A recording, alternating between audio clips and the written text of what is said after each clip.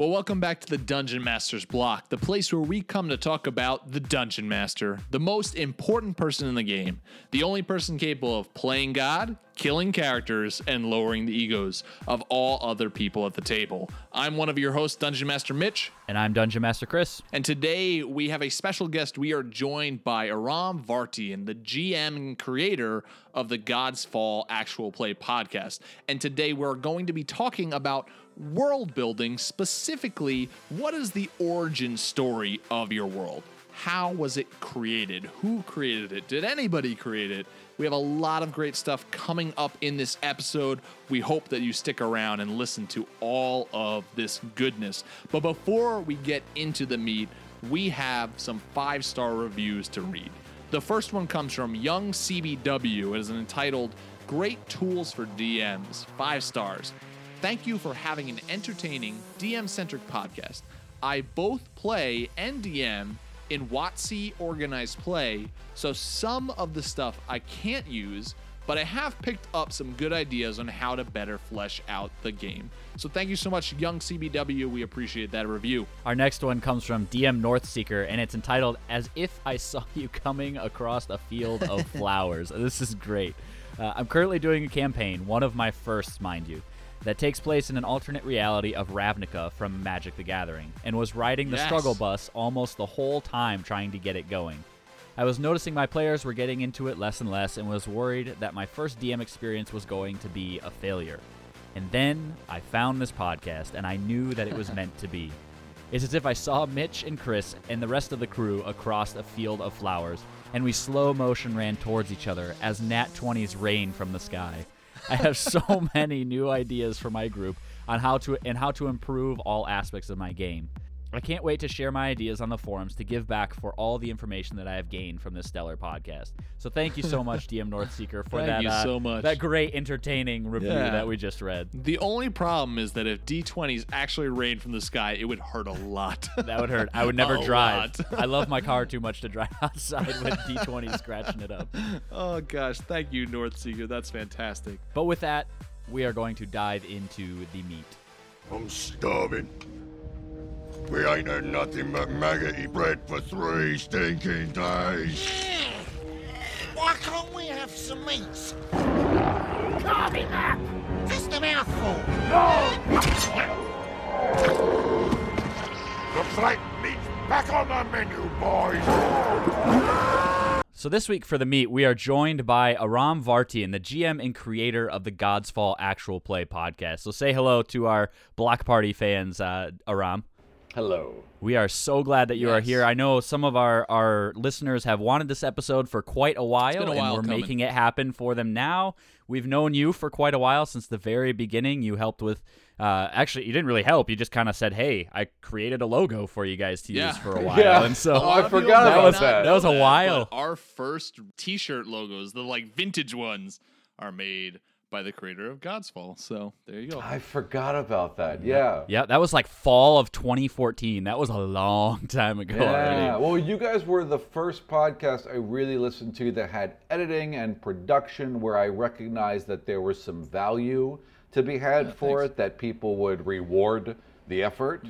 So that's actually what got me to launch God's Fall in the first place. There's some nice full circle. Yeah, there we go. There we go. I like it. Which is so funny too, because I mean, we know you've been listening since the beginning, and I have to say that I go back now and listen to those first episodes, and I'm like, good editing. My goodness. I don't know what Aram was talking about, but we appreciate there was it editing. Yeah, there was editing. It existed, we were giving you know? it the old college try, so. Yeah. No, you learn the same way I do. I go back and listen to the first episodes of God's Fall, and I'm like, oh, why did I use that voice? And you learn. You learn as you go on. That is one of the best things about it, is the process. And then if you're not looking back with a kind of a little bit of like, oh my goodness, then you really haven't grown. So just keep on going every with the year. flow. If you're not embarrassed, yes, you are not doing it right. You should be embarrassed every year. These people who are like, I have created this, it's the finest thing ever, and I shall stand upon this hill for the rest of my life. I don't understand that at all. Well, they have 4 listeners, so Yeah. Well, I know Well, your, thought your thing that's is, what I thought we were going to have. If you listen to our first episode, I'm like, so for the three of you that might Oh, be I remember listening, we you did the know? same exact thing. I was like, to my girlfriend, who's now my Yeah. wife, and anybody else, Yeah. thank you. So let's get this interview started. We kind of want to get to know a little bit about you. So with that being stated, our first question to you, Aram, is just tell us a little bit about yourself. Okay. Well, I'm a high school dropout who was kicked out of the Navy for being too gay, who taught myself web design and graphic design. And after kind of traveling around the country for a while, not really having any direction, at 25 years old, I panicked, right? And I was like, I need something. I need a career. So I taught myself web design, which got me into a newspaper here in DC. There I was able to learn graphic and print design. I argued for a video department where I was told, okay, here's a camera, go learn. So I taught myself video and editing. That got me to hold a DSLR, which taught myself photography. So basically I learned this pool of skills that led me to be able to do everything I do now in God's Fall. Everything from the recording to the editing to the marketing to the production, everything, including the maps even. You know, people ask me all the time, how do you make your maps? I'm like, I don't know, be a graphic designer for 14 years. There's no shortcut. There's you no know? 3-step process, and you have No, there really isn't. You'll pick up the sadly. skills that you need just over time by doing it. So Yeah, just do it. I mean, that's what I tell everyone. Like, how do you do this? How do you do that? It's like, well, I can tell you the gear, and I can help you shortcut some of the things you may fumble technically. But the rest of it, I can't teach you pacing. I can't teach you an ear. You have to just do it and hear yourself and hear your mistakes and recognize them. That's just experience. So that's great. So you've been running this podcast or God's Fall podcast for a year and a half now, ish? Yeah, Something like that. Yeah. about a year and a half. Yeah. So tell us a little bit about that, how it got started, and what you most love about doing God's Fall. Well, I'm going to answer things in reverse. I would say the thing that I most love about doing God's Fall is the reward from the people who listen.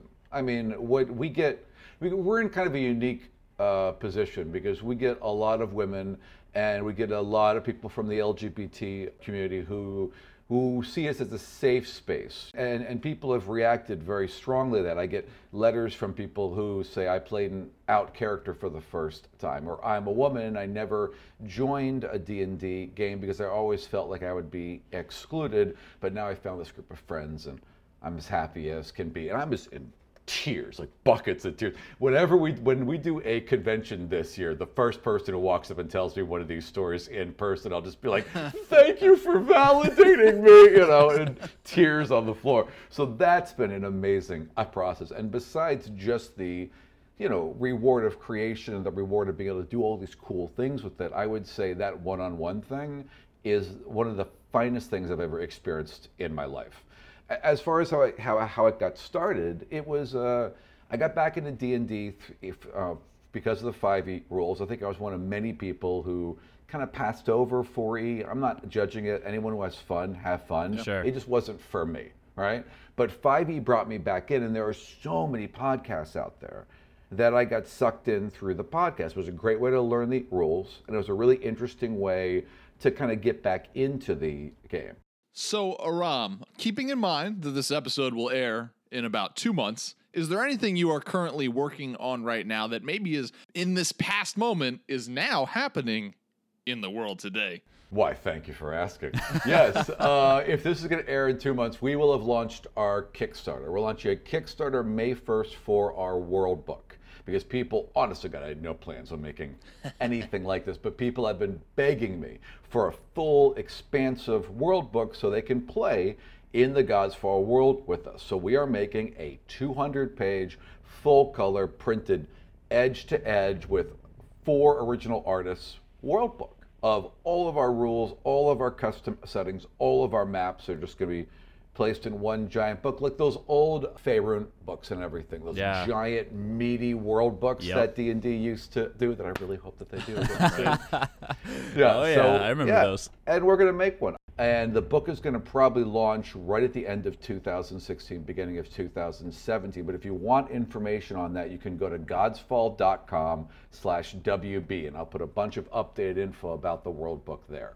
I'm pretty excited about it. Isn't it cool though? Like I've heard you on other podcasts talking about podcasting. We've said before, like, we didn't expect, and you literally just said this, but like we didn't expect for the audience to grow as much as it did for our own podcasts. Or to be so involved, right? Right. Yeah, same thing. But like I know that Chris and I have said, we would probably still be doing this even if it was like 20 people who listened, just because we like to do it. That being said, like with the audience that both of our podcasts have accumulated, like, and the responses that you get from the listeners, it really encourages you to not just keep doing what you're doing, but to keep getting better and to keep being more creative and do more. And like, that's just one of the best parts. That's you guys, the listeners. That's like, you guys are the best part to doing these podcasts. I know, Aram, you would say the same exact thing. So they have been unbelievably supportive, and that's been amazing. And really, I mean, you really want to make them happy, especially when they're super into it. So we know that you obviously love role-playing games, but how did you get started into the whole world of role-playing games? I had a babysitter. I was young because my brother was so young. He's 2 years younger than me. I must have been 8 or 9. And my brother was like 6 or 7, right? And Lowell, that was the babysitter, just wanted to occupy us. And he was a geek. And he played D&D. And he brought it over. And I remember just instantly being so into it. And to the point where I borrowed the books from him because he was coming over the next day to babysit as well. And by the time he got back, I had rolled up a wizard and a thief, and I had like a whole party. And he was not ready for me. And I was just like, I was more into it by day 2 than he was just walking in the front door. And I think I realized instantly that I wanted to DM at that point because I wanted the whole party and I wanted to know all the rules and I wanted to do this and I wanted to I was hooked instantly. And that was like 30 something years ago. So I've been into it for a while. For a long time, yeah. Yeah, it's literally the most time I've ever spent doing anything besides breathing, sleeping, and eating. There you go. go. Can I tell you something weird about myself, Aram? So when people tell me childhood stories, especially like using the term babysitter, because of course, how old were you in this story? Like I was like 8 or 9. But of course, you say babysitter, and I think of baby Aram. But I do this thing when I picture childhood stories with any of like my friends or anybody who's telling me, and it's their head on the body of like a little child. I do the same thing. Oh, and so sure, it's best when people have facial hair like you. So I just picture like your babysitter coming. This amount of hair was pretty much the same, but this was probably a little different. So I just picture you like you sitting there at the table, baby Aram with the head of adult Aram, just waiting for his babysitter to come in. With glasses and a beard. DM screen just being like, "Welcome to God's Fall." Welcome to God's Fall. Rattle, rattle, rattle. Everybody that's listening thinks I'm very weird, but I'm okay with it because now they're going to start doing that. So. You have all of the people around the table doing your intro song with pots and pans and rattles and stuff. So we have one last question for you. This is a question you had no idea. You have no idea what we're going to ask you right now because this is a surprise question. Yeah. I'm ready for everything. Good. It's like Jeopardy. Good. This question comes from one of our Patreon members, a silver dragon named Blake Ryan, and he asks, you are in a D&D fantasy world. What classic or current well-known adventure would you want to take part in? Temple of Elemental Evil, Keep of the Shadowfell, Curse of Strahd. No, I don't want to die. Me? Like me. None of these sound good. Like I don't know what he's with. I'm trying to think of like princesses I'm like and ponies. a third level dude with a bad back. What do I want to do? Oh, you mean like Lost Mines of Fendelver where you can make it through? I die. No. Yeah, pretty much you have to ask yourself, is there any adventure right now that you can survive? I know, I'm trying to think. Is there one where it's like, like it's all bunnies? I don't know. If it is, I'm not aware of it. If there is, I want to be aware of it. I really want to. I guess we could reword it and say, which one would you rather die in? Yeah, right. Well, you know what? Then Castle Amber. There is a classic D&D adventure called Castle Amber, which is just wacky. It starts out where your party goes to sleep on a hill and wakes up surrounded by mist, and they're at the foot of this castle, and like there's ghosts in it, and they're reliving their old lives, but then it ends up transporting you to another dimension, and a giant is attacking a castle in this other world. It's wacky and gets wackier and wackier. And it's one of my favorite adventures of all time. I have reworked it into pretty much everything I've ever done and updated it for whatever system since. So I'd want to be in that one. Mainly because I know it like the back of my hand.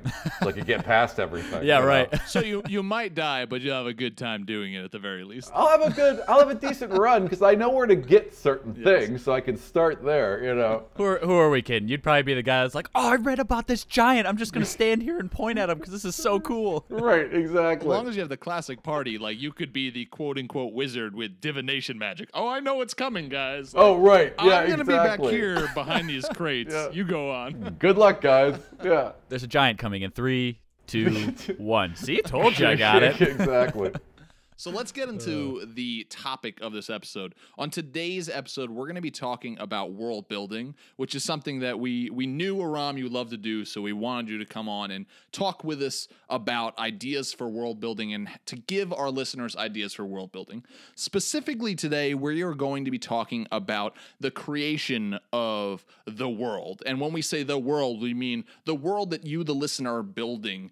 We want to talk to you about ideas for what can be the lore, the myth, the truth behind how was your world created. So what we're going to do is we're going to give basically you options. And we've pretty much given as many options as we can think of how a world is created. We're going to talk about that. We're going to talk about ideas from each and every one of these. We're going to talk about where our separate worlds fall into with these categories. They might all be the same. I kind of think they are from this point, but we'll find out. But we're going to give you a lot of ideas, and hopefully this is going to get you, the listener, motivated to go, how was my world created? If you haven't already done that. And even if you have already done that, maybe you're going to get more ideas of how to expand upon that. So let's get into it. So the first way that we want to talk about that a world can be created is that there's one God and they create the world. So this would be monotheism. There's obviously real world religions that you can draw inspiration from this. Judaic, Christian, Islamic creation accounts. The book of Genesis, the first chapter is a great place to look, and especially like the poetic way that it's written has some really great things to pull from inspiration wise to go, okay, this is one God that has created the world. How does he do it? Can you guys think of any fantasy worlds that are along those lines? Oh, are there any?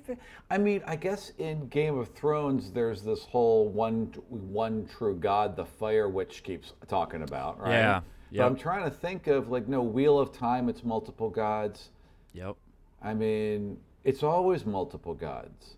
It'd be really interesting, actually, if there. I'm just trying to think of a major fantasy where it's only one God, one true God. I'm sure there is, but honestly, this is the one that I don't. There must be. It's always like when I think of fantasy worlds, I think of there's this number of gods that works in the world together, or it's some other format that the world is created. There's not a lot of fantasy worlds that I can't think of any off the top of my head that it's one God creates the world. I mean, even if it's like one God and then like a bunch of like demigods or angels underneath them, there's always layers before the God, and you need it because if you're telling a long arc story, there's only one God. There's really just it just ends.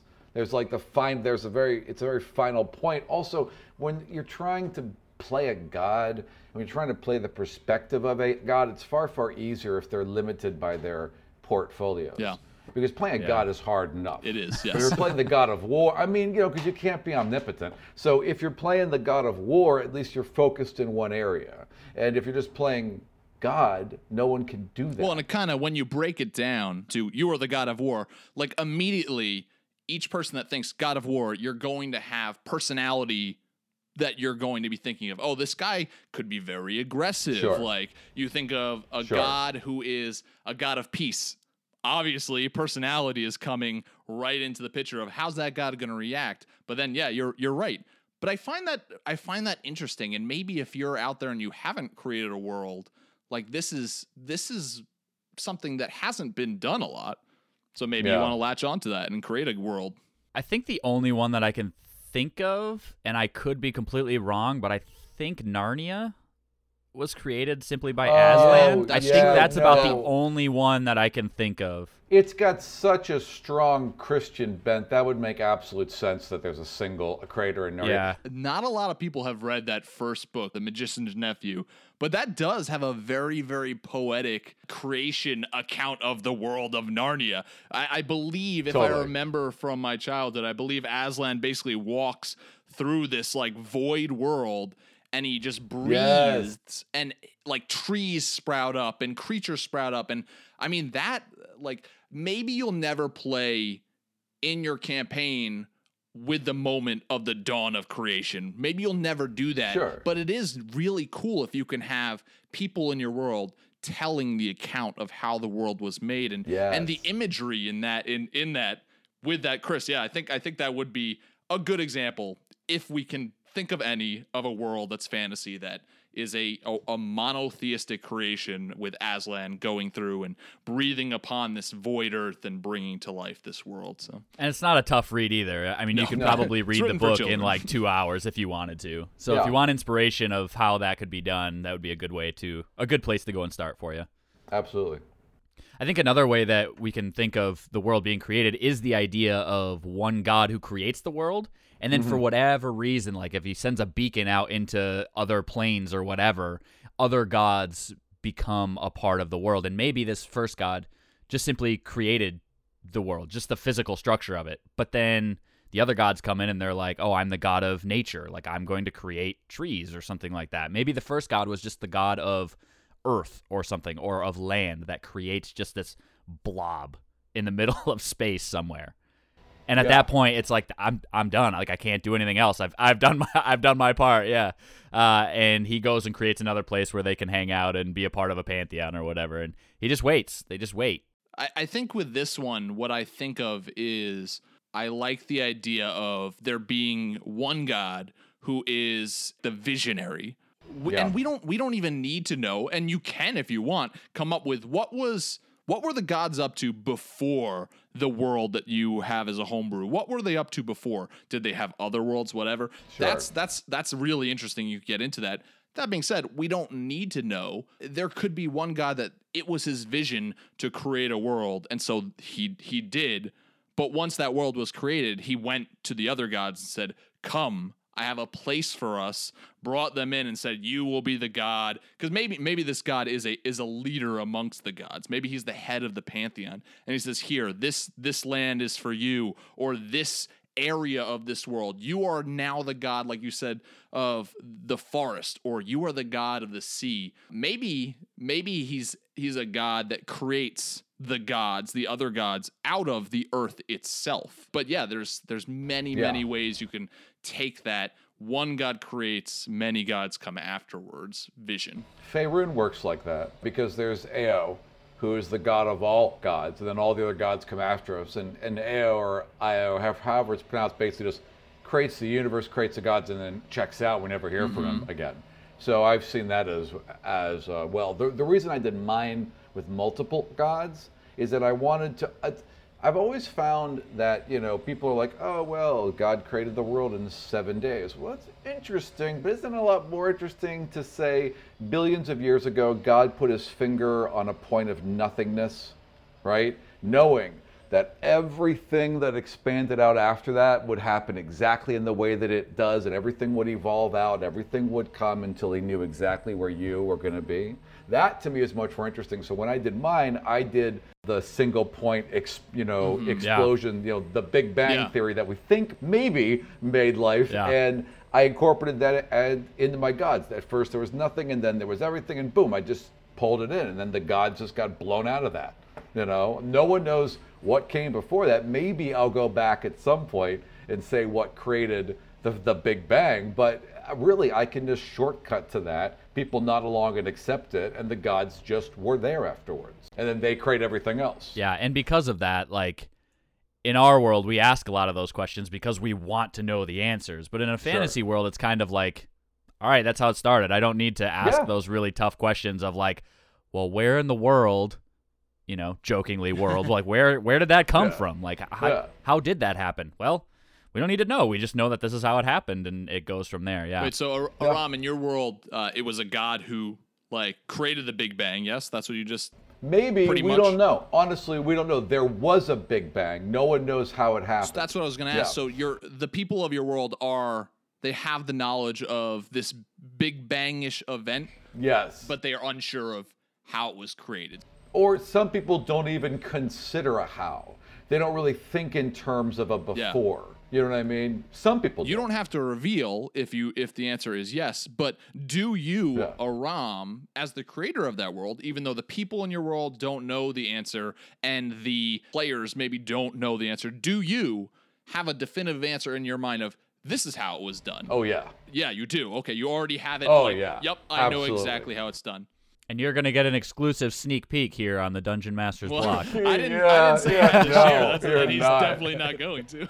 He's shaking his head. No, I've been writing the game for 3 years. I mean, the majority of things I have answers to. There are obviously things that are still a little up in the air, and things you have to leave up in the air because you're creating the game with your players. But as far as the core history and the core creation myths of this whole world / universe, everything. I'm aware of everything. There's not. I'm not writing Lost here.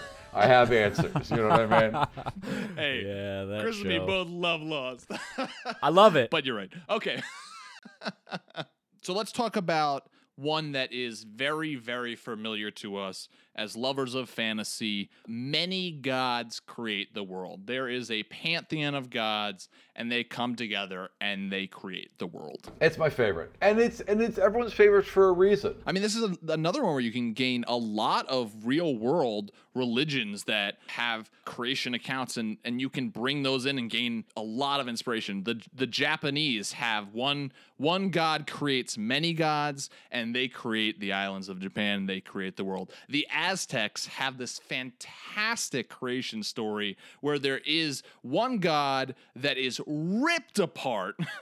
And each part of him creates different parts of the world. Yes. Like that is very, very compelling to me. I want to play on a world that is a dead god that's been ripped apart because the other gods have said it's time for punishment, man.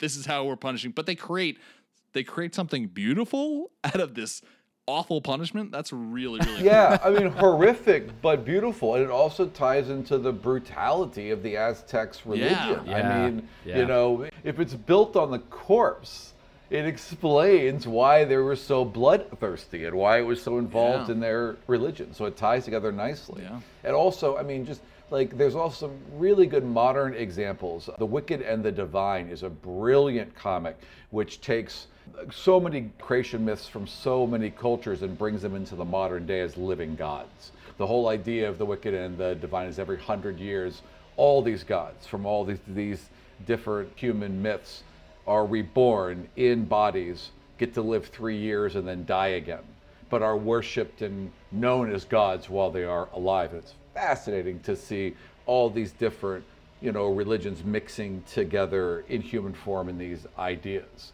So yeah, you can do a lot with just backgrounds that exist that are written Yeah. for you that you could adapt. Yeah. We can't go on without mentioning one of the reasons why D&D exists today, and that's Tolkien. Like, I know his book, The Silmarillion, is difficult to read, but if you Difficult. are if you are really, really compelled by this world building aspect and you want to delve into the lore of that in your own world, I implore you, go read at least the first couple chapters of that book, because Tolkien's creation Yeah, account totally. of his world is brilliant. You have all these number of gods, and he, like, talking about poetic, maybe it's just me that I just like read it and I'm just like, wow, I love this. But it's like they create the world through singing. Like the gods create singing, Yeah. and it describes them as each god had a different tone and pitch that they sung out, and that created different things and different people. And oh man. And then you have the Yeah. evil god Morgoth, who doesn't create, but takes already created things and twists them. And that's something I want to ask you guys about and like talk about with this whole idea of like many gods create the world. Because if many gods are creating the world, is it all the good gods and then the evil gods come later? Right. Or is it good and evil gods create the world together? Is it gods of order and chaos that create the world together? And what does that mean for your homebrew world? Does it mean that they for a time came together and said, we'll work together? We realize that there's a balance to the universe, and so we Right. will create it. Or was the creation event of your world a war of the gods? Yep. And who won? Yeah. Well, for mine, I thought a lot about that Yeah. actually. And so my first gods were just raw elements: air, fire, earth, water. Those were the first four. And the other gods, I tried to have natural paths forge off that. So the gods of air and fire created the sun, and the gods of water and earth created the moon, right? And the gods of earth, of the moon and water may have created the gods of gravity. So everything kind of forged off mostly sensible paths, right? Where I could see. So the gods of chaos and the gods of order were created out of the chaos and order that were from the gods being born. So everything has a bit of a natural path. In fact, the god of order came about when the other gods were like, there's just too many gods, we need a god of order now. So, that I tried to have it all make sense in my world. Also, keeping in mind that every god is represented by a superpower in my world. So that also had to be, tied in. Honestly, it took me like 3 months. I scrapped my god tree a dozen times. Yeah. Because I realized it's just not working, or it's too complicated, or this doesn't make sense, or I don't have enough, or I have too many, or whatever. 36 ended up being just right. Yeah, ours seem very similar because I started creating my world before I knew that God's Fall was around, and I did the same thing with 4 main gods, but the ones that I have, like the air, earth, wind, and fire, they are actually the world. Like when they were done creating, cool. they became a part of the world. So when people Right. are walking on the earth, Yeah. they're on the god Erdbeben. When they're in the Nice. water, they're on the water. So they're experiencing the gods while they're on the world of Panthea. Kind Yeah. of playing off of the word pantheism again, things like that. That's so cool. So that's how I came up with it, and then other gods came later. So I'm like mixing the two categories we've kind of already talked about, and then out of those gods that created the world of Panthea, they then create the dwarves and the elves and trees and things like that. But it's I really like knowing where your world came from, and I'm like, I resonate with that because it's pretty similar to what I did. So I think it's interesting because I think we would all say that this is exactly where our world fits into. Many gods create the world. I know for Atos, I definitely did take inspiration from Tolkien's Silmarillion and Morgoth especially. Sure. Like I have in my world, it is almost like this war between the gods, the creation of Atos, because you have this old sense of heaven is above and hell is below. And so in the world of Atos, the gods of the good, I say good with quotes around it, pantheon, because there are a lot of neutral gods that are part of that. It's just pretty much not evil gods are allowed in this. And then you have a lot of rogue gods, which they're called because they're gods that kind of just want to do their own thing. They don't want to associate with the pantheon. And the pantheon of good gods make a lot of mistakes on their own. But they come to this weird world, this weird plane, that this is where dragons were. And dragons had decimated this plane. It's black ash and soot everywhere, and they drive the dragons off, including the dragon gods. And they say, let's create this place anew, and they start creating the world from the top down. The evil gods come along, and they start creating the world from the bottom up. And so cool. Evil rises from the bottom, good comes down from the top. And so, I mean, that's why the Underdark in my world, which I call the Dark Bellows, is a place of awful, awful, awfulness, because the evil It's gods not a nice had place. much. Yeah, they had. Yeah, Chris, you've had the pleasure played there. of experiencing it. But yeah, like the evil gods had more control over it, and I love that aspect of like the dualism of good and evil, but I also love playing like a around. yin and yang. Yeah, I also love playing around and saying, the gods in Atos, like the good gods, they make plenty of mistakes themselves, and I love that aspect of it. Yeah, I mean, there has to be a gray area. It can't be the white hats, and then the bad guys are like, and we shall have you. You know what I mean? It can't be that extreme. That leaves some bad role-playing opportunities if you go, I know what side is right. The world is completely black and white. This side's good. This side's bad. I know exactly how it's going to be. It doesn't lead to a lot of good role-playing, because when you come up to a god who's supposed to be in his essence good and a god of love and a god of peace, and they make a mistake and they do something, it's like, oh gosh. Right. what do I do here? Right. Especially if you're a paladin or such that like follows them. Right. What, Right. Like, what do I do ooh, here? Like, yeah, or don't meet your yeah, heroes. or if goodness forbid an evil god does something, you're like, that kind of makes sense. Like that, Right. I Yeah. kind Yeah. of am okay with that. Practicality. Yeah. Yeah, practicality can be plenty evil. Yeah. It can be plenty evil. Also, I mean, the god of love could be dumb. Yeah. Could be really, really Yep. dumb because love makes you dumb. You know, little things like that. Yeah, absolutely. The god of love in your world could be blind, like, and not see how things literally blind, or Yeah, completely blind. You know, because love is blind, so Completely they don't blind. see the truth in what the situation Mm-hmm. is. The next way that a world can be created is that no gods create the world, but there are still gods in existence. Gods exist, but they're not the reason that the world exists. So, I mean, Aram, you brought up like, and you are holding it close to your heart, the truth about Yeah. the world of God's fall. Yeah. But that sense of like a Big Bang like event, like that could happen, and the gods might not have anything to do with it. Or may not even have answers. Yeah. The gods may not know what happened, which in this case they don't. Maybe the gods do have answers, but they're answers that they have created to make themselves look Sure. more powerful. Or the gods create a myth Yeah, of their exactly. own because they need their own mythos to understand what happened. Now mine are all dead, so you know, problem solved. Right. But yeah, I mean, absolutely, you could have things where the gods aren't aware of, and one of the main reasons we all use multiple gods is because they're not omnipotent. They have X amount of knowledge. It may be a lot of knowledge,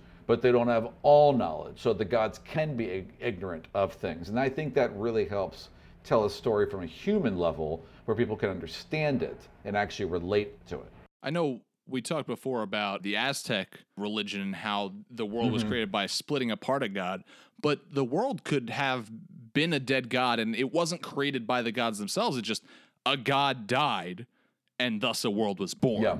Which leads to an interesting question of, so does that mean every time a god dies, a world is born?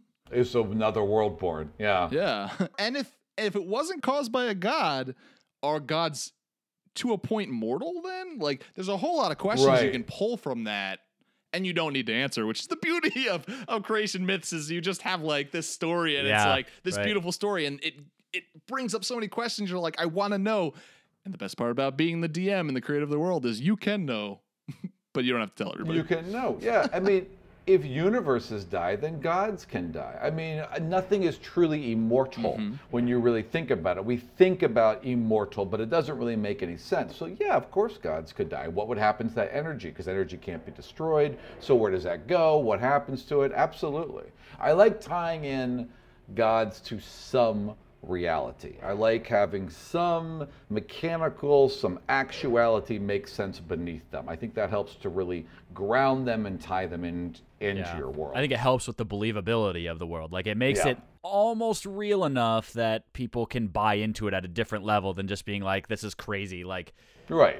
I mean, you can buy into it to a certain level, but when there's a little bit of like that element of reality thrown in, it's like, huh. Now you're resonating with me personally because this is something that I know is real, and yet still at the same time, it's in a fantasy setting. So is it real? Like, Yeah. I just buy into it a little bit more that Or way. just feels real. When we had seeker stones in our world from an early on, just these stones that will glow when magic is present because Yeah. it's part of the world. It grounds it. It makes it feel more real. It also is an ever-present threat because if you have magic, you're sought out in this world. So it just gives this nice little element of, you know, tangibility to the Right, world, I right. suppose. Yeah. Yeah. I think one of my favorite ways that you could have there be no gods that create the world, but there still be gods in existence, is pulled from a lot of real world religions. And I don't know if there's a term for these things, but if there is, I don't know it. But what I call them cosmic creatures. And so you have, like, in Norse mythology, you have the wolf Fenrir, who's going to come back and destroy the world. Yeah. In Greek creation myth, you have this giant bird named Nyx who lays an egg, and half of that egg builds up and turns into the earth, and half of that egg turns into the sky, and then later the gods create living things on this place. But, like, I Love that idea. I believe that the Hindu Oh, religion that's so talks cool. about a giant snake. These cosmic creatures that, especially like in Norse religion, like these gods are saying, this wolf is going to Yeah. come back and kill us. This is Ragnarok. We're all going to die. Right, all of us. What? Nothing you can do. What? Yep. Like there's Yeah. wait, and for people to go in your world to go, wait, there's something bigger than gods that will kill these gods, all the gods. I love All the the idea of gods. cosmic creatures. I love it. Yeah, then you totally. have maybe the gods and the humans banding together to fight this thing when it comes back, and it could create this whole like role-playing moment, like Crazy level 20 campaign. yeah, right, Yeah. where you are fighting alongside the gods to defeat whatever creature is finding their way back to destroy whatever they started. Because the Beyonder's on his way, and we all got to team up. Yeah, absolutely. right. Yeah, and then you Yeah. have like good and evil on the same team because it's like if we don't band together, we might not Right. agree in our ideologies of how we Right. operate. Right. But we need But to it's get better over than ourselves. Oblivion. Yeah, You know? yeah, right. So Right. let's get together. Yeah. yeah. That's a really cool idea with the cosmic creatures out there. I like that a lot. Yeah. And you need to hit a certain level. I mean, God's Fall's got an end date. I'm looking at 5 seasons, maybe 6 tops. And a movie? Yeah, 6 seasons in a movie. There's a no. You know what? You know what? People ask me this, like, wouldn't God's Fall make a great TV show? And I say no. And the reason why it wouldn't is because look at Game of Thrones' budget. Okay, now add the Avengers budget on top of that. I've got superheroes in a fantasy magic setting. There's not enough money in the world to justify making this live action. It would have to be a cartoon. But anyways, I'm sorry. I don't mean to jump off to the side. But yeah, I love the idea of giant, powerful, other, things that truly seem otherworldly, Yeah. that are so big and so powerful that they can simply walk through planets. Yeah, that's something that you can't understand on a planetary level. That goes beyond that. And that gets to be a real interesting threat. Basically a Phoenix Force type of, entity Yeah. that's coming for the, for the entire planet. I like that idea. Yeah.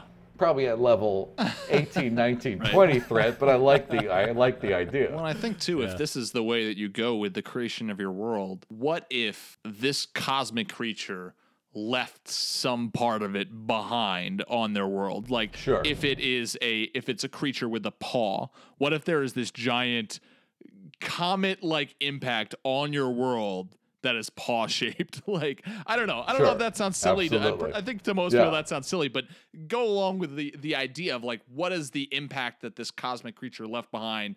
Its sign, whether it's Sure. on purpose or not. Like, there's a lot of things you could pull out of it. There's a gigantic mountain in your world, the tallest, sharpest mountain of all of them, and all it is a calcified talon Yeah, or left a over tooth, from the or bird like, of yeah. creation, Or if there's a cosmic snake, did they shed their skin before leaving, and that skin is left behind? Like, there's so many things you could do. Right. And did that become a desert? Yeah.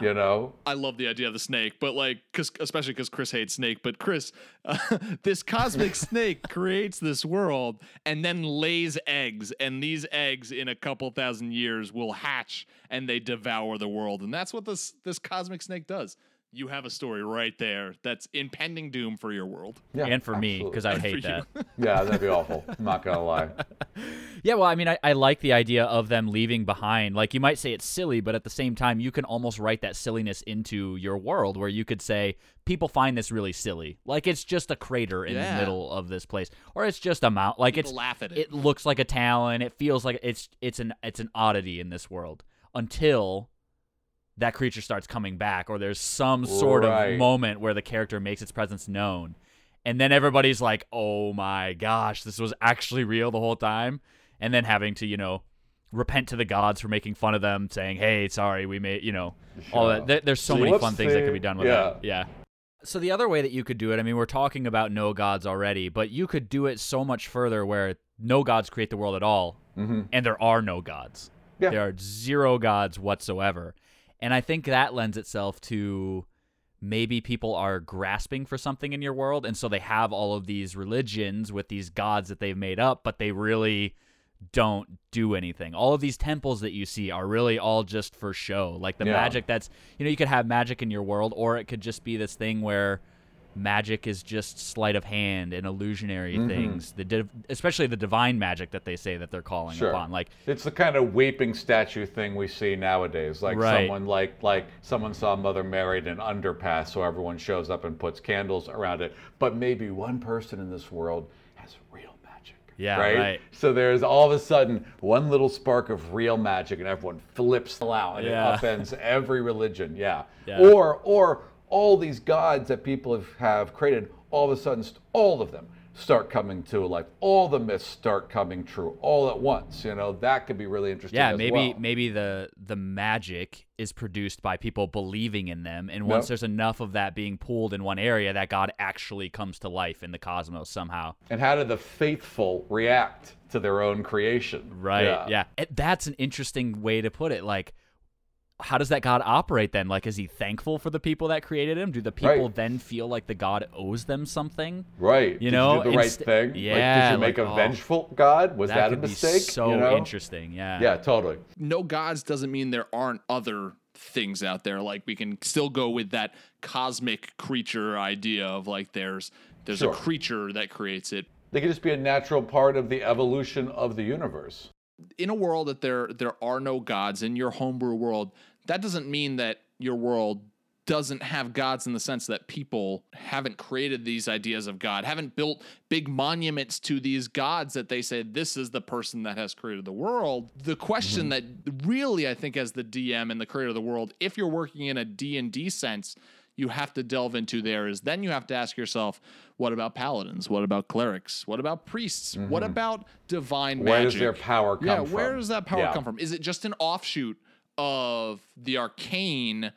Because divine magic does work differently than arcane. It's about prayer rather than it is about saying the right words and making the right... Well, is it about prayer or is it about belief? Yeah, that's true. Because there's this really interesting idea I was reading where there is no connection to those gods. The magic is purely powered by your own belief, and you can believe in whatever you want as long as you believe, but it's all gotta be, you gotta buy into it. And the second you're aware of it, then it goes away. But as long as you're buying into it, it's your own belief that creates this magic, and it's all just this shell game we're playing with each other. And that could be really I love that idea, and it also just made me think of the idea of, like, with Santa, like, you just gotta believe, and the sleigh will fly. You just gotta believe, and it works. Enough people believe in him, and he works. There's enough kids out there, and there's enough younger kids who believe, even when the older kids fall away. So Santa's real. And that's interesting because what does the history of your world go from then? Does the belief become more and more, and so divine magic becomes more and more powerful, or does it completely die off and then people stop believing? So is it about the individual and their belief, or is it about the belief of the masses too? It's an interesting take. It gives a different meaning to conversion at that point for those religions that you're talking about in this world, because it's going to make the zealous people even more zealous because they're looking to make their God more powerful because they have they proof. know. They have proof of their faith. Instant proof there. Yep. I could cast a light spell. Just a light spell would convert half the planet. Right now, in this day and age, one light spell, half the planet. Well, I mean, they might blame it on Hollywood or something like that, but... Yeah, if I could do it, though. You know what I mean? If I can, if I can go learn a cantrip, if I can shut the door from 10 feet away, I'm religious now. I'm sorry, but I mean, that's what would happen. It would be insane. It would be insane. Yeah. One of the things I did as far as belief, the reason my whole world was imploded in Giants Gods War is because there was this one city that became so powerful and so impressive that people kind of turned a little away from the gods and really started to be like, aren't we impressive? Look how powerful we are, and started to kind of self-worship, and that bore the first god of man. And that set all the balance off. Giant Gods War destroyed the whole planet because it was this first god of the mortal realm. And that wasn't part of the deal. So I kind of played with that aspect as well, that clearly the mortals and the power of their belief can create whole new gods. That's really cool. And break the rules. Right. We're past talking about gods for the most part. That time is done, but we're still talking about the creation of your homebrew world. So another way that a world can be created is that gods haven't created it. natural causes haven't created it, but mortals have created the world. That can mean a whole bunch of different things. What do you guys think of when I say this is a fantasy world that mortals have created it? And don't say, well, gods can be mortals. No cop-out answers. Yeah. No, I just have this weird image of like millions of dwarves. Yeah. Like assembling a planet brick by brick, like it's the Death Star. I just thought I was Yeah. thinking and of Death Star elves the like whole time. weaving in trees, and I just see all these little humanoids all over the planet assembling it a little bit at a time, and little water nymphs bringing in the oceans, and I don't know. I mean, it could be like that, yeah. Like maybe a portal opens and they come through and build another world. Yeah. Well, I think there lies a huge question of if mortals create the world, especially if they're natives to that world, if they're the ones that live on that world. Well, where did they come from? What is their origin story? We Sure. need to know that. We need to know why did they create the world? Yeah. Are they running away from something? Are they just able to do this? They are world builders that they can create different worlds, but there's a huge story there. Right. Are they like those white things from that really bad Aliens prequel? Right? Do they just go around making worlds by disintegrating themselves in a waterfall? I like that Alien prequel. Well, don't let me go on about that movie. I will yell for hours. We won't. No, but I mean, yeah, it's like where would they come from? But you could just do Puddle Lagoon natural evolution, along with it, and then you could be in the next puddle over there was magic. I mean, it could be like that. Yeah. Or it could be divine intervention from some other thing. Aliens came down and brought the first magic. Aliens came down and birthed the first thing, whatever, or they directed humanity and that's why we've got pyramids, right? That kind of thing. Yeah. I mean, I've never seen it done really well where aliens get involved with fantasy, but it could be done. It could be done really well, especially at higher levels, I think. Yeah, I think you could also have, like, if you had all of the mortals coming from different planes originally, and they, like, discover magic, how to get to this new plane, and there's, like, nothing there, and they're all bringing elements from their own plane over here. They have, like, magic that helps them breathe in a vacuum or what, however you want to do it. Right. Or you just make it so that there's naturally oxygen there for them to breathe, but they're all bringing in these elements, and, like, they're popping up here and there. Maybe the dwarves start with building it brick by brick, and then the elves come in, and it's like, oh, you guys have already started this. Well, let's help you expand on this type of thing. I think that could be a really interesting way to do it too. Technology of a sufficient level will appear to be magic. Right. It could just be a technology. There could be this incredibly advanced tech, and that's being used to shape this world, and there's just a logic that it follows at a certain point. And once you realize that it's just a level of technology, you can manipulate it, et cetera, and so on. I mean, there's so many ways you can play with it. Aram, you brought up aliens. Yeah. You said, what if aliens? Yeah. Therefore, aliens. What if you create a world that's been created by aliens? I think there's a very, very distinct point we have to make here that if aliens have created the world, then we're not talking about the natives of that world. They're not living there anymore. True. Because if they are the natives, then they are not aliens. Right. The natives of the world could have the tools from the aliens, or they could just create their own tools. You're right. They could just evolve to the point where they created magic, where something they did birthed magic, or just their belief when you get enough of them in one place and then magic. I mean, it could be anything. Yeah. So if aliens created the world and they're not the natives of the world, then where are they? Right. Do they Where still did have they go? contact? Yeah. Why did they create this world? And then leave. Are they this world's gods? Right. But they're not really gods. They're just weird squid-headed aliens. That come and demand that you sacrifice a couple people every year to them so they can eat your brains. Right. They're jerks, but they're aliens. Yeah. Another example, I think, would also wizards, of course, like extreme magic users. Yep. To the point where, but what does that look like? Is that a wizard who's reached the point of his power level is godlike and he can create? Once you cast a lightning bolt, you're godlike. See, that's what people forget. They forget how influential this would be on the world. They just say, and then magic, and then they just think of it in a bubble, and life goes on. The first time someone could cast lesser restoration, The world has been upended. We're talking about being able to replace limbs, something we cannot do now with our current level of technology. You have to upend your world when those things are possible. When life and death doesn't matter anymore, as long as you got enough diamonds, you have to change things. One of my favorite comic books and one of my favorite comic book movies is Watchmen. Totally. There's this end to Watchmen with Dr. Manhattan. If you haven't seen or read Watchmen, skip ahead for like a minute. Spoilers. It's been out for a while. Come hashtag on. Spoilers. It's been out for a while. This doesn't really give much away. But so Dr. Manhattan at the end of the movie says to Laurie, he says, I'm leaving. I'm going to another universe. And then he leaves with saying, maybe I'll create some life. Maybe I'll do that. Yeah. Which I love in the sense of like, okay, let's talk about this in a wizard sense. A wizard gets so powerful that he's able to do that. I mean, wizards, even low-level wizards, to some degree, depending on how summoning works and everything, you might be able to even say they kind of can in a little bit of an aspect. But like, what if that gets so powerful? They create little teeny universes all the time. Yeah. Yeah, so a wizard goes and he says, I'm going to create a world. And that's how this world comes to fruition. Not by a god, but by a powerful mortal that had this understanding, maybe this talent, or just this skill that has been developed of holding this arcane energy and being able to manipulate it. Or is it a council of wizards? Sure. Is it 3,000 wizards that go, let's create a world together? A universe. world. Yeah.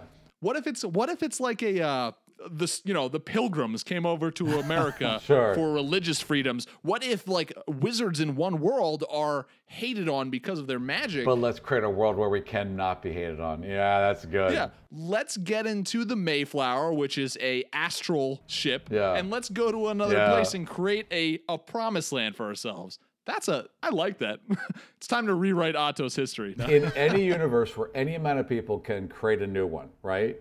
It goes to logic that they can create more than exists. So if there's one real one and they can create one, then they can create two. So they can obviously create more than exists in reality. And this is the problem we're running into with this idea of virtual reality, right? Because there's this theory where if we can create a virtual reality that would seem completely real on all levels, there's going to be a limit to it, right? But on all levels, for the most part, if this world can seem real, and if we can create one, then we can create multiple ones. And if that's true, then we should be in one, because the chance goes up higher and higher that our reality isn't real. Because if there's all these multiple realities that can exist, then more than likely we're in a false reality. So if you can create multiple realities, where are you? Are you in the real? Or are you in the other real? And is it real just because it's not the first real? So you can really go down the rabbit's hole on that one. Yeah. That's a lot of realies right in a row. Real. We can go super Inception on this. They only went right. 3. Let's go 27 layers. Yeah, down. well, I mean, I Let's looked get and my really top is still interesting. spinning, so that means I'm in limbo, right? right. If you're looking at the top, you're looking at the wrong thing. But But let's keep going. We have now ruined 3 movies. We've ruined 3 movies. Look at the ring, people. Look at the wedding ring. Yep. That's all I'm going to say. So we've talked about a lot of ways that your world can be created. Now, I think an important aspect of this that we have talked a little bit about is that you as the creator of your world, you can have the truth in your mind of, well, this is how it was really creative. But that doesn't mean that creation stories aren't going to pop up all around your world, different ones. Oh, yeah. Maybe they'll take the same one, and it's like you have this people group who goes, yes, this is the story, and this people group who goes, yeah, that's the story, but you have this one element completely wrong, and they disagree on it. And that's something you need to, if you want to make a real world, a world that feels real, you need multiple origin stories of the world. Absolutely. And The how it was elves created. should have a different idea than the dwarves should have a different idea than these people should have a different idea. Absolutely. Different cultures, different races, different religions. And you know what? The best thing would be to have it be just like, a couple gods sat around and were like, you want to make a world? Yeah, sure. And then all the belief structures are like these flowery, amazing things, but really it was just a couple gods got drunk around a table and decided to knock something On out. the count of 3, we're gonna clap. 1, and 2, it's gonna be water. I think with the multiple origin stories too, like that helps create those conflicts that potentially happen between cultures in your world too. Like Absolutely. you have the elves who think their god was the main contributor of it, and you have the classic elven dwarvish squabble. You have the dwarf who thinks their god is more powerful and they were created first, and so you have these bloody wars over who in the world was created first. Right, pretty trivial exactly. things, but each person holds that on a higher platform than the other, so there's gonna be conflicts because You gotta of these fight over potential something. multiple origin stories. Yeah. Yep. Yeah. I have this brilliant idea that I really want to implement into my world of this university that has debates going on for this kind of thing. Yeah. So you have Borash, he's on the side of Grumsh created the world. And so Yeah. he's up there pounding his fist on the podium going, Grumsh take one eye, rip out, and create world. And then you have on the other side, you have a priest of Pelor, and he's like, no, you are wrong. It was Pelor that created the sun and the world. And you have like this debate, and you have the audience clapping for each person. That'd be fantastic. No one would have seen your eye, Grumgish, without the light of Pelor. Yeah, you can just do that all day. Absolutely. Yeah. Goodness. I will put one of those in a heartbeat. So we've talked about keeping the origin a secret. Aram, you're keeping, for now at least, the true origin Yes. of God's Fall a secret, shrouded in mystery. How do we do that as creators of worlds? Why do we do that? What is the purpose of not just explaining what it is? What do we gain from that? What do our players gain from that? In this case, when you have a podcast, you want your audience, but you also want your players to imagine. It's fantasy. You want them to fill in blanks on their own. You want them to go, oh, what's there? Oh, what's just beyond that ridge? The void, what's that? What could be there? And you want to give them little hints and little bits of background, but you want them to explore in their own mind. You want them to let it live and let it feel real and let it still feel a tad unexplored. And I think that that's why we do it, because we want it to feel like a place where you can go explore. Yeah, it adds that little extra mystery to it. Yeah. And I think, Mitch, like I think with the reason we're doing the Voyage on the Unending Sea that we're doing now is because people want to know, is the world round or flat? You It's would, been a long time coming. yeah, you Yeah. wouldn't, like, that's been a question one of our players has had for a really long time is, Yep. is the world round or flat? Yep. It's something that's been enshrouded in mystery. It's not So let's go find necessarily out. the whole origin story, but it's a Yeah. portion of it that people don't know. So us as players are constantly intrigued and constantly having to talk other members of the ship into still going to find out if this is Yeah. round or flat. You might not Because- like the answer, but we can go find Yeah, out. yeah. Because we as players want to know. And that's my Yeah. favorite part is I like, it's not my favorite part that I know the answer because I'm like, ha ha ha, I know and you don't, you Yeah. idiots. Yes, that's Like, not of the course point. I know the answer. I created it. But I love asking you guys, like, what do you guys think? What are you, and like the theories about, flat, round, whatever, the world, like the gods, whatever topic we're talking about, it's when the players are giving me all their thoughts and I think it's this, or, and love my that. favorite thing is when players pick up on clues that I've dropped. Yes, even if they're dropped in like the second episode, yeah.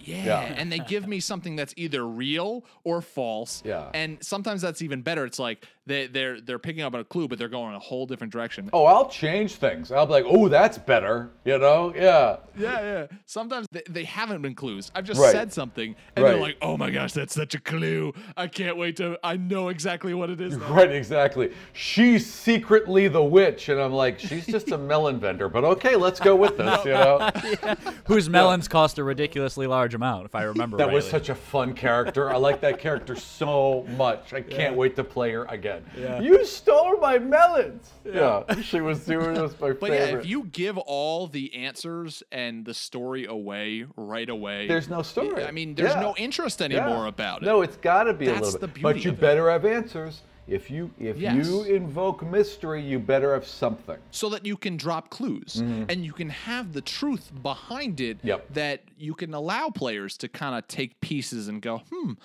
That's interesting. Yeah, totally. That is a huge proponent. I think all of us would be proponents to saying, yeah, have there be mystery around the truth of your world's origin. Absolutely. And having those multiple origin stories gives mystery. I mean, there's mystery around our world.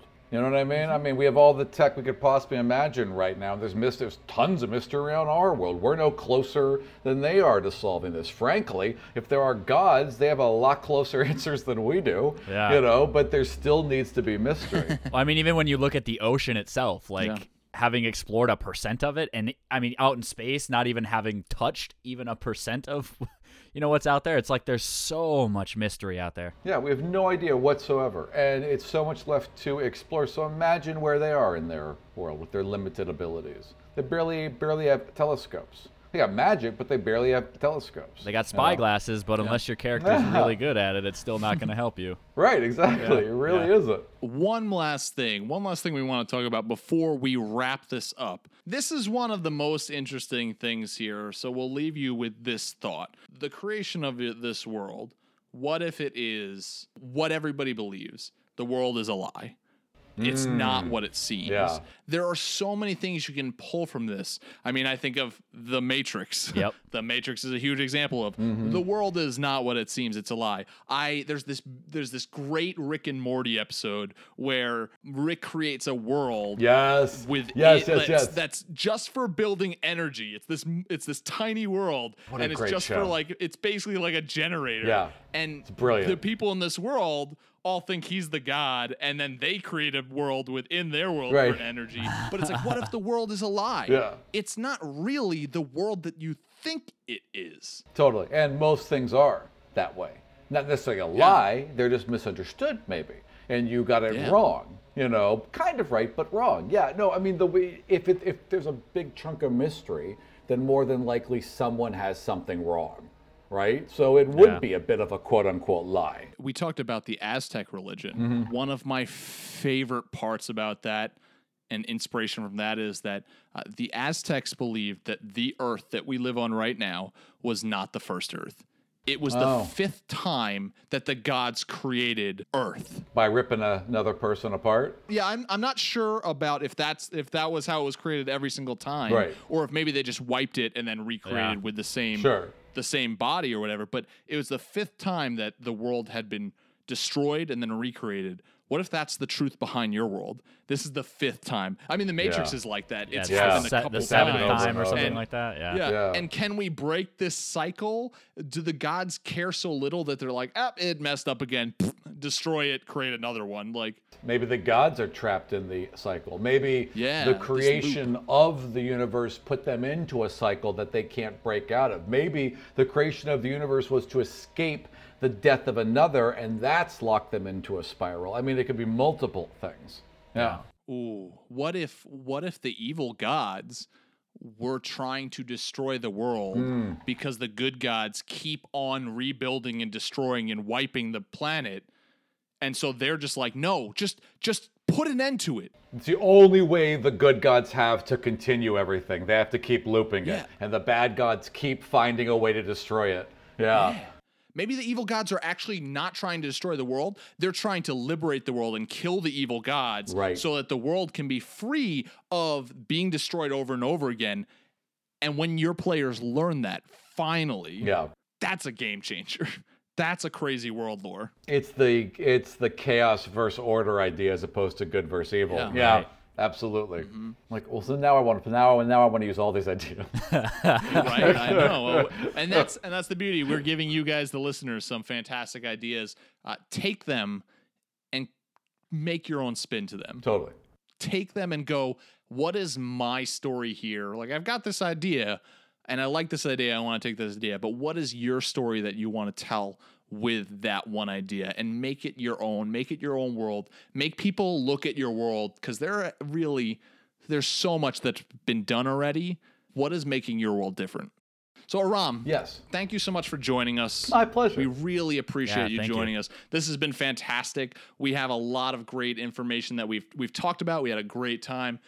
If our listeners want to get in touch with you, if they want to contact you about world building tips, if they want to ask you more about God's Fall, if they want to berate you for the truth of the origin of God's Fall's world, where can they reach you at? Well, they can go to godsfall.com if they want to check out all of our maps and all of our episodes. I would highly suggest that we have a lot of really good notes and some wonderful fan art there. If they want to keep current with us, they can follow us on Twitter at GodsfallDC.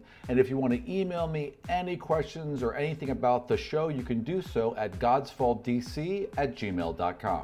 So thank you so much, Rob, for being on. Thank you again. Oh, it's my pleasure. Again, it's full circle wholeness, guys. You guys got me into it. I love your show. I found it incredibly rewarding. There's a bit in our world where, I don't know if you guys caught it, but the elves put mud on the characters that actually ended up being tracking mud because they scraped the mud off them in this ritual, and the characters thought it was to relax them, but they would then end up scattering this dried mud into a scrying pool to track their every movements. I got that idea directly from you guys with a slight little twist. Did. So you did. I was pretty happy about that. So thank you for that. This has been an absolute pleasure, and we would love to have you back sometime. So thank you so much for joining us, and we will talk to you soon. Awesome, guys. So that's what we have for you on this edition of the Dungeon Masters Block. We covered a lot of stuff, and there was a lot of good ideas in there that you can very easily take / steal, whatever you want to call it, and place into your origin story for your world. Whether it's no gods a part of the world, multiple gods, one gods where a ton of gods come in afterwards, or is your world even real? Is it just a lie that's in somebody's head? You never know what you're going to get. So please feel free to take those and run with them. And we want to thank Aram for coming on and giving us a wealth of knowledge that he has because he's gone through and had to write this for an actual play podcast. So if you want to get in touch with us and send us your origin stories or possibly some ideas that you have for that, you can send us your emails at dungeonmasterblock@gmail.com. And you can also go to iTunes and leave us a 5-star review. All of the 5-star reviews that we get help people know that we're actually a legit podcast worth listening to. So head on over there and leave a review there as well. You can also find us on Stitcher or Podcast Addict or any of your other favorite podcasting apps that are out there. You can follow us on Twitter at DMS_block. That's at DMsBlock. And you can like our Facebook page. If you want updates about the show, that's the place that you want to go. I'm a poet and I didn't even know it. I really hope you planned that, because if not, that was I did awesome. not plan. There you go.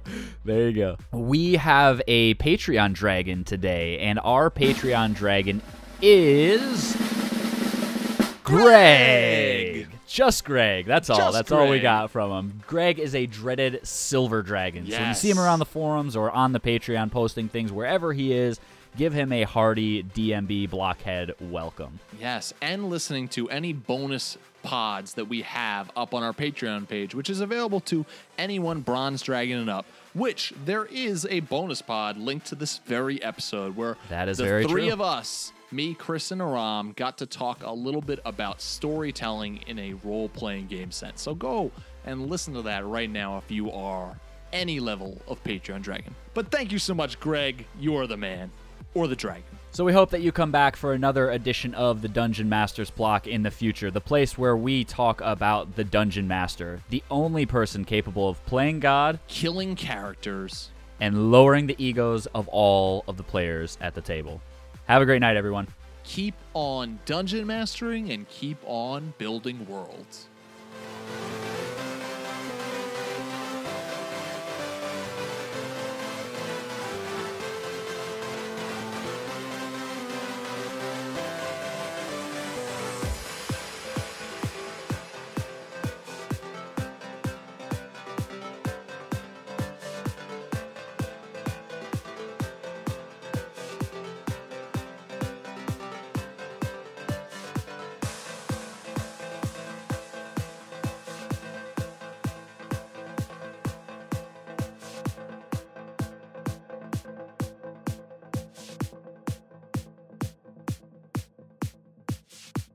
Goodbye.